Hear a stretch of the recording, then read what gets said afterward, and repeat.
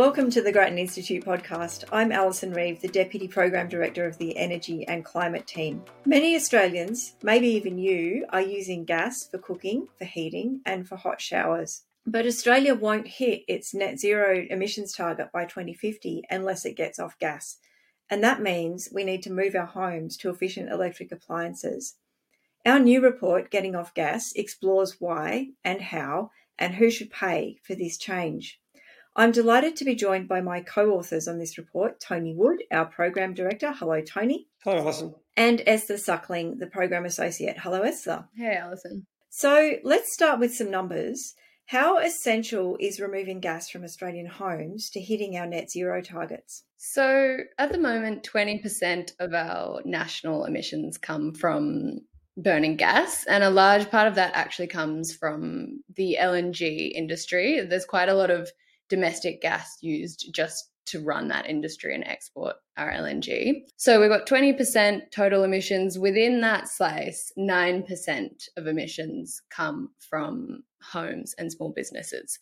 That number is national. It's very variable by state, though. So Victoria and the ACT, by proportion, have the most usage of gas within homes. Places like Queensland have a much higher proportion of gas used in industrial activities. And then South Australia has a very high amount of gas used for gas generation. So the task is quite different for every state. Getting households off gas is a lower priority emissions-wise for somewhere like Queensland, but the whole country will need to tackle household gas by our net zero dates.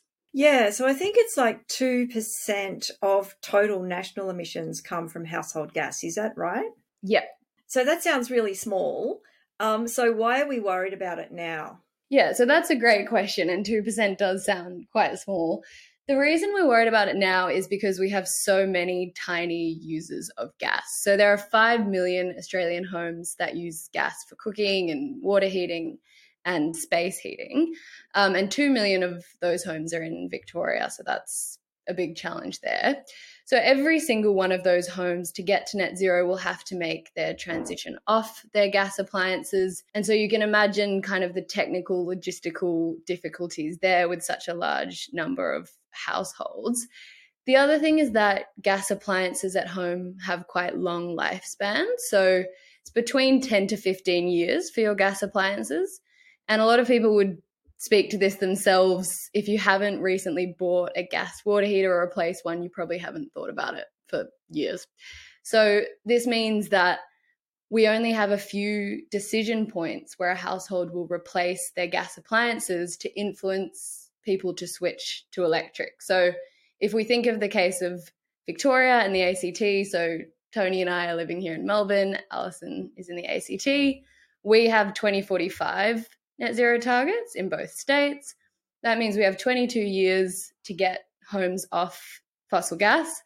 And so if we assume conservatively that your gas stove lasts for 10 years, that's only 2 decision points that we have to influence. So that's why we really need to start moving on this now. Yeah, I think that's an important point. But I think there's also potentially a bit of an opportunity there as well, because we know that pretty much every gas appliance in the country is going to have to be replaced at some point, and a lot of that replacement is going to take place in the next 22 to 25 years. And so it's about how we sort of use that natural decision cycle to make part of this change. Tony, is it actually, apart from the emissions story, are there actually benefits for consumers for converting from gas to electric? Well, some years ago, when gas was a lot cheaper than it is today, gas was a cost-effective way to heat your home or cook your food. That's changed a lot. And so today, people who have got off gas towards electricity overall are better off. Now, that includes the cost of changing over. So if you think about those decision points that Esther was talking about, you're either building a new home or renovating your kitchen and you're making decisions about everything at once, or you're thinking about you've got to replace your cooktop, your water heater, whatever, when it blows up for whatever reason. Hopefully your cooktop hasn't blown up. What then happens is that you have to make that decision. Now, what we've taken into account is the cost of that decision. In some cases today, the electrical appliance will cost more than the gas appliance. And so we've taken that into account.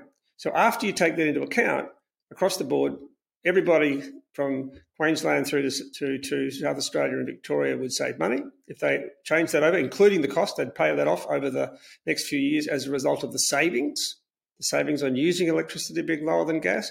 In Western Australia, it will be slightly the other way because Western Australia is in a fortunate position where their gas prices are still very low. So it would take a bit longer.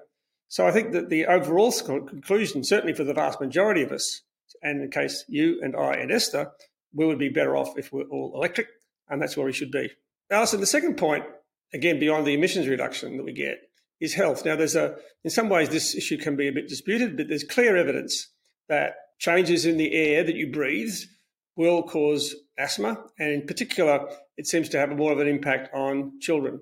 There's been a lot of work done that suggests that cooking with gas does, in fact, increase the incidence of asthma. So somewhere between 12 and 20% of asthma cases have been linked to cooking with gas.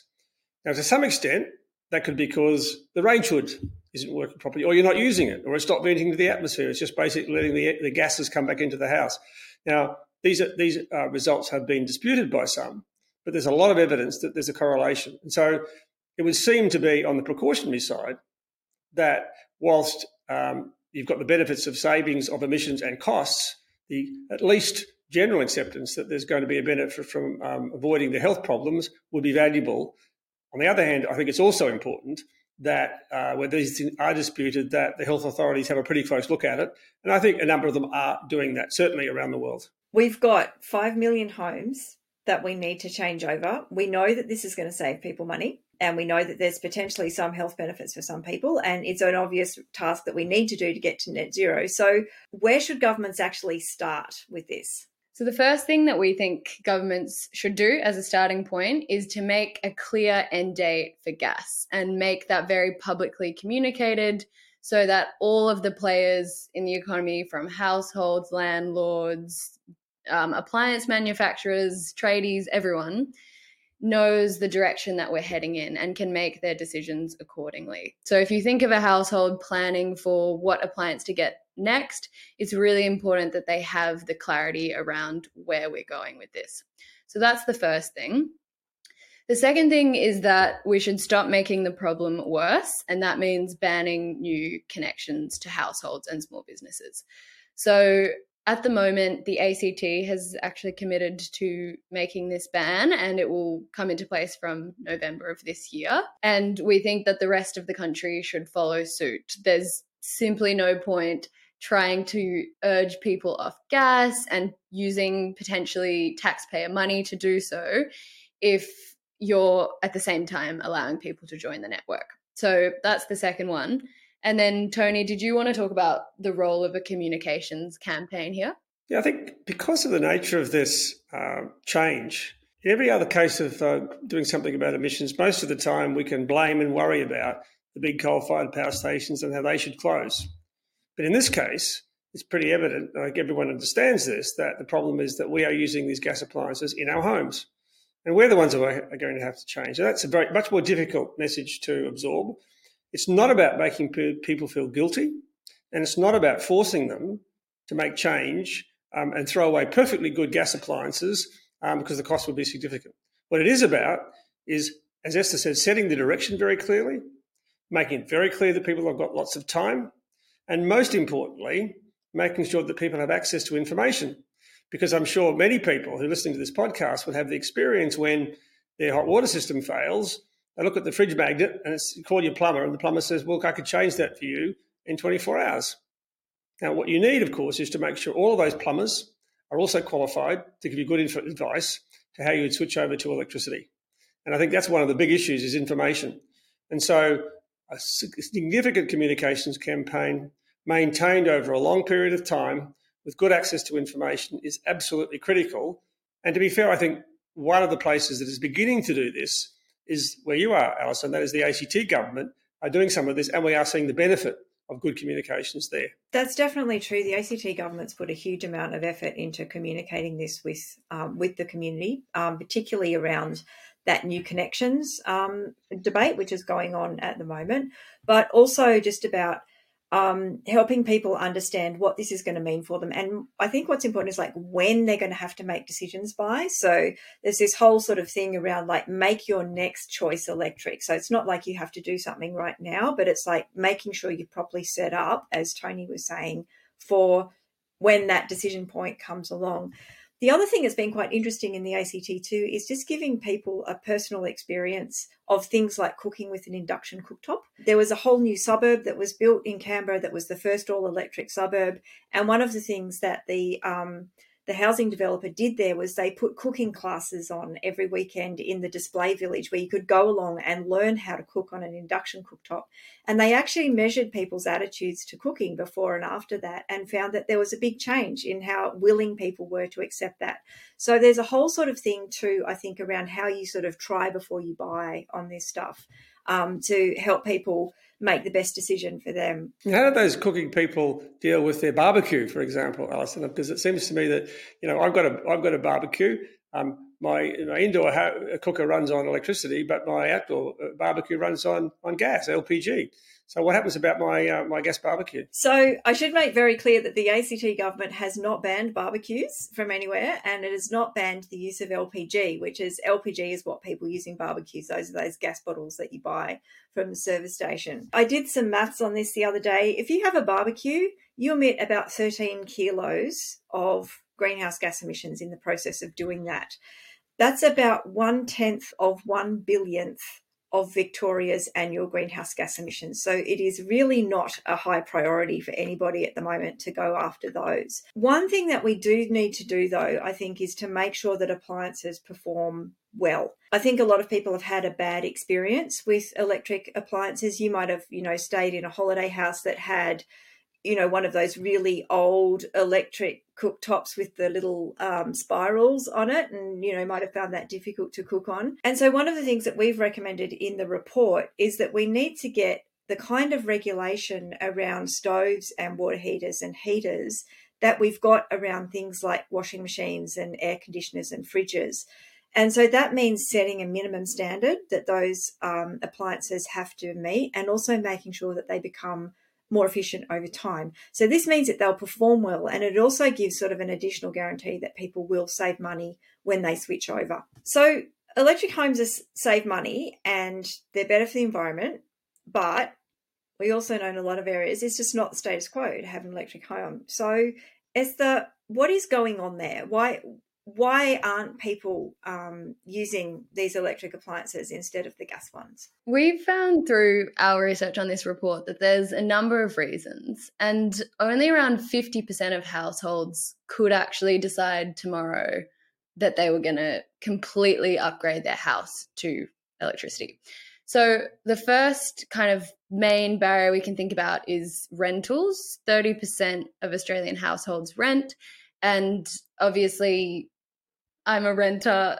I know this very well. You don't have control over your appliances in a rental home. And what's more, the landlord doesn't have a huge incentive to upgrade your gas appliance to electric because, as we touched on previously, electric appliances are often more expensive and the savings would flow to the tenant. So it's a loss for the landlord. So that's a huge chunk of homes which already don't have that decision. Another group are multi-unit homes. So might actually ask Tony here because I know you have an apartment. Some of the constraints that have come up in the research is that, one, a lot of the time your gas bills are bundled into your body corporate bills. And so if one individual apartment decided to make a switch, then they're not really going to receive the benefits. And another issue is space constraints. So often centralized electric systems like centralized heat pumps for hot water, they just take up more space than centralized gas water heaters.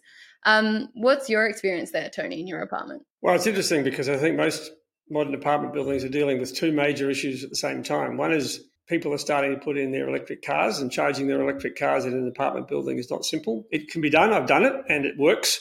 And you get the benefits of the cheaper fuel. In this case, it's similarly the same thing. So in the same way that those apartment buildings are putting in the facility so that you can charge your car in the garage and not physically connected to your apartment, and you pay the body corporate, In my apartment, if I use gas for heating, whatever, then for cooking only. In most apartments, Esther, it's true to say, I think that it's done where the gas usage is relatively small, because many apartment buildings have ducted electrical heating, but they have provided gas through the whole building for cooking, and that gas is relatively small, so they don't tend to meter it individually. It's paid through the body corporate, as you said. Now that's the system that has to be replaced. Now, what it means, individuals can do it if they like, but they don't get the benefit. And so the apartment I actually bought had an induction cooktop already. What it meant was, through my body corporate fees, I'm actually paying for gas that I'm not using. Now, it's a very small number because gas is such a small usage, but it will change.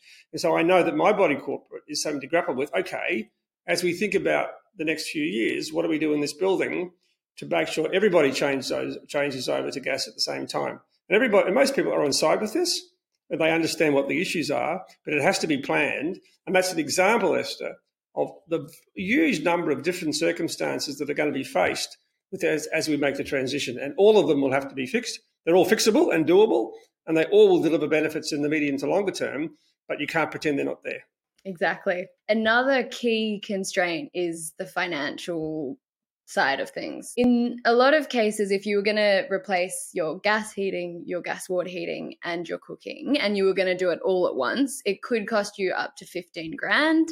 And the cost gap can be around $5,000 between replacing all with electric and replacing everything with gas. So we know that a lot of households are already struggling with their energy bills. A quarter of households were found by a RMIT study to have struggled in the past year to pay their bills. You know, we've had really steady and significant increases in those electricity and gas costs.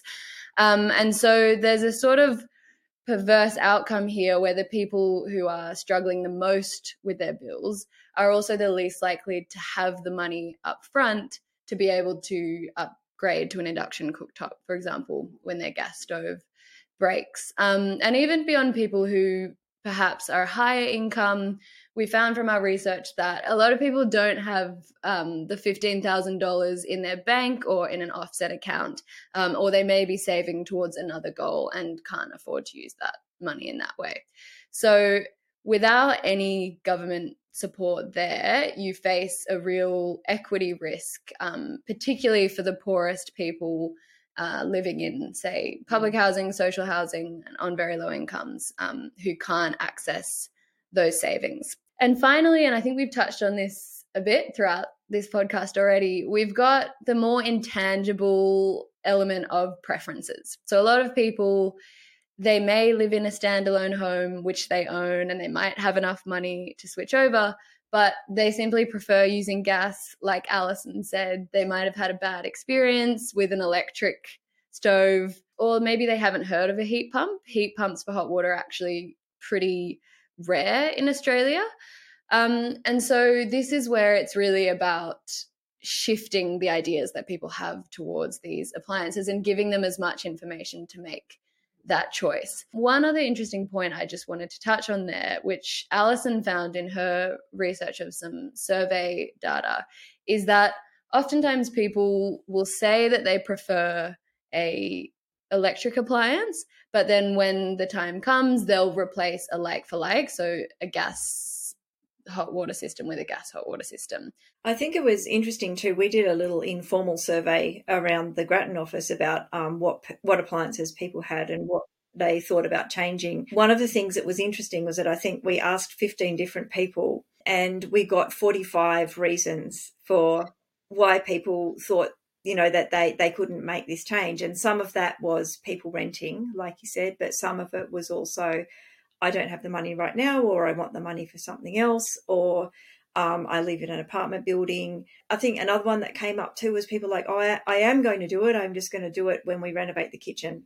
So it was also about timing. And I think this sort of comes back to, talking about the need to give people as much notice as possible as well. It means people can fit these decisions in around everything else that's going on in their lives. Esther, just coming back to cost, do you want to talk a little bit more about what we recommended in the report governments should do to help people with that upfront cost? So what we have recommended is that the government essentially subsidize banks to give low interest loans to households.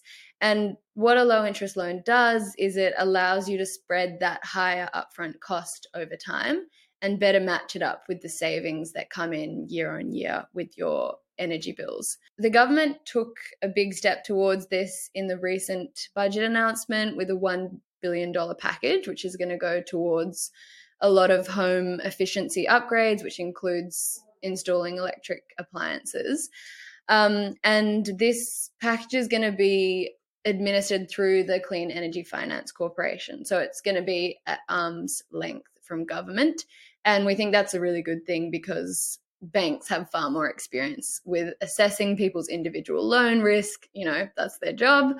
And so by going through the CEFC and then utilizing the existing banking infrastructure, which people already have a relationship with their bank, what we think will happen is you'll see more and more of these loan products pop up and more uptake of those loans as well.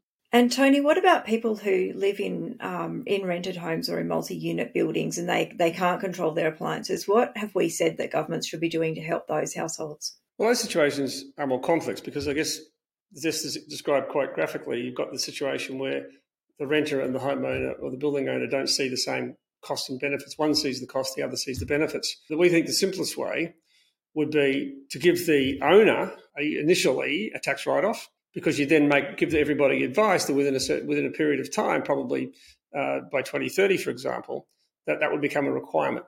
And so give plenty of people plenty of time to do what they need to do, upgrade the house. And in the meantime, they would get the benefit up front of the tax write-off. That would create some momentum. Because what we think is going to happen is that once you create momentum for these changes, as we saw happen with rooftop solar, the costs come down. And so by the time we get to the point where it becomes effectively the economics completely favour doing this, and the upfront capital changeover cost is virtually gone, then it drives by itself. And so you don't need to provide that support anymore. So it only needs to be for a relatively short period of time. And I think we should emphasise too, it's not unusual for governments to set standards around what needs to be in a rented home. So in Victoria, for example, you can't rent out a home that doesn't have a heater in it. And in the ACT, you can't rent out a home that doesn't have ceiling insulation in it. So this isn't sort of an abnormal kind of thing. It's just a way of making sure that renters get access to the same things that everybody else does as well. And I think that's sort of an important part of keeping this whole transition equitable. What we don't want is people getting stranded on redundant gas connections because they can't afford to transition. Tony, did you want to just mention briefly the sort of what happens with the whole of the gas network as this change is underway and some of the impact that might have on gas bills if it's not managed well? Whilst we've talked a lot about the personal changeover challenges and benefits, this one doesn't get enough attention because it's going to be critical to get it right. What we can see happening here is that people already who can afford the changeover, for the reasons that Esther described, will make the decision, and they are doing that, and they convert to electricity. They may pay a relatively modest cost to physically disconnect the gas, but most of the time that's not very much. Now, what they've done is they've walked away from the system. A network like a gas network, the cost of running that network doesn't change very much. Even if there's less gas going through it, that affects the people who sell the gas. But the network business, the costs are more or less the same. What that means is that the costs which were previously being paid by the person who's left are now being paid for by the person who's still there. Now, that looks not too bad when they've only very small numbers. But if this whole process is not just going to keep going but accelerate, you can see that what happens is that people are leaving increasingly frequently, and the smaller and smaller number of people are now left. And that's clearly untenable because you create what people have called a death spiral, and that's very bad for what's going to happen here. So that can't be allowed to happen. And so putting it all on consumers who are left is not the right answer. On the other hand, this business has got billions of dollars invested in these assets, and they would say, well, wait a second, we built this for you. It's not like an oil refinery or a coal-fired power station. It's actually a social asset, and it was built. In some cases, we were required to connect people to the grid. And if you just send us broke overnight by writing down the value of our assets, that's not tenable either. And so again, even if it takes place over a period of time, you've got to have to make sure that dealing with the financial consequences of effectively writing down or writing off the value of these assets over time has to take place, and the whole system has to be operated safely and reliably by the business owners and operators. And that's a very tricky issue. Now, we don't think too many people have grappled with it. The Europeans are doing a little, but that means that the government has to decide between the three bodies, the customers, the consumers, the network owners, operators, and the government, who's going to pay and when and how much. I don't think there's any perfect theoretical answer to that, but it's going to be one of the very important parts of this transition to make those decisions clear. Again, giving people, not just the consumers, but also the businesses, plenty of time to plan for that future. Look, thank you both for joining me today. If you would like to read the report online, it's at grattan.edu.au. We would love to know what you think. So please let us know via our social media channels. We're at Grattan Inst on Twitter and at Grattan Institute on all other platforms. Grattan is a not-for-profit and it is the end of the financial year. If you would like to support our work and you're in a position to do so, please consider donating to our end-of-year appeal at grattan.edu.au/donate. Thank you very much for listening.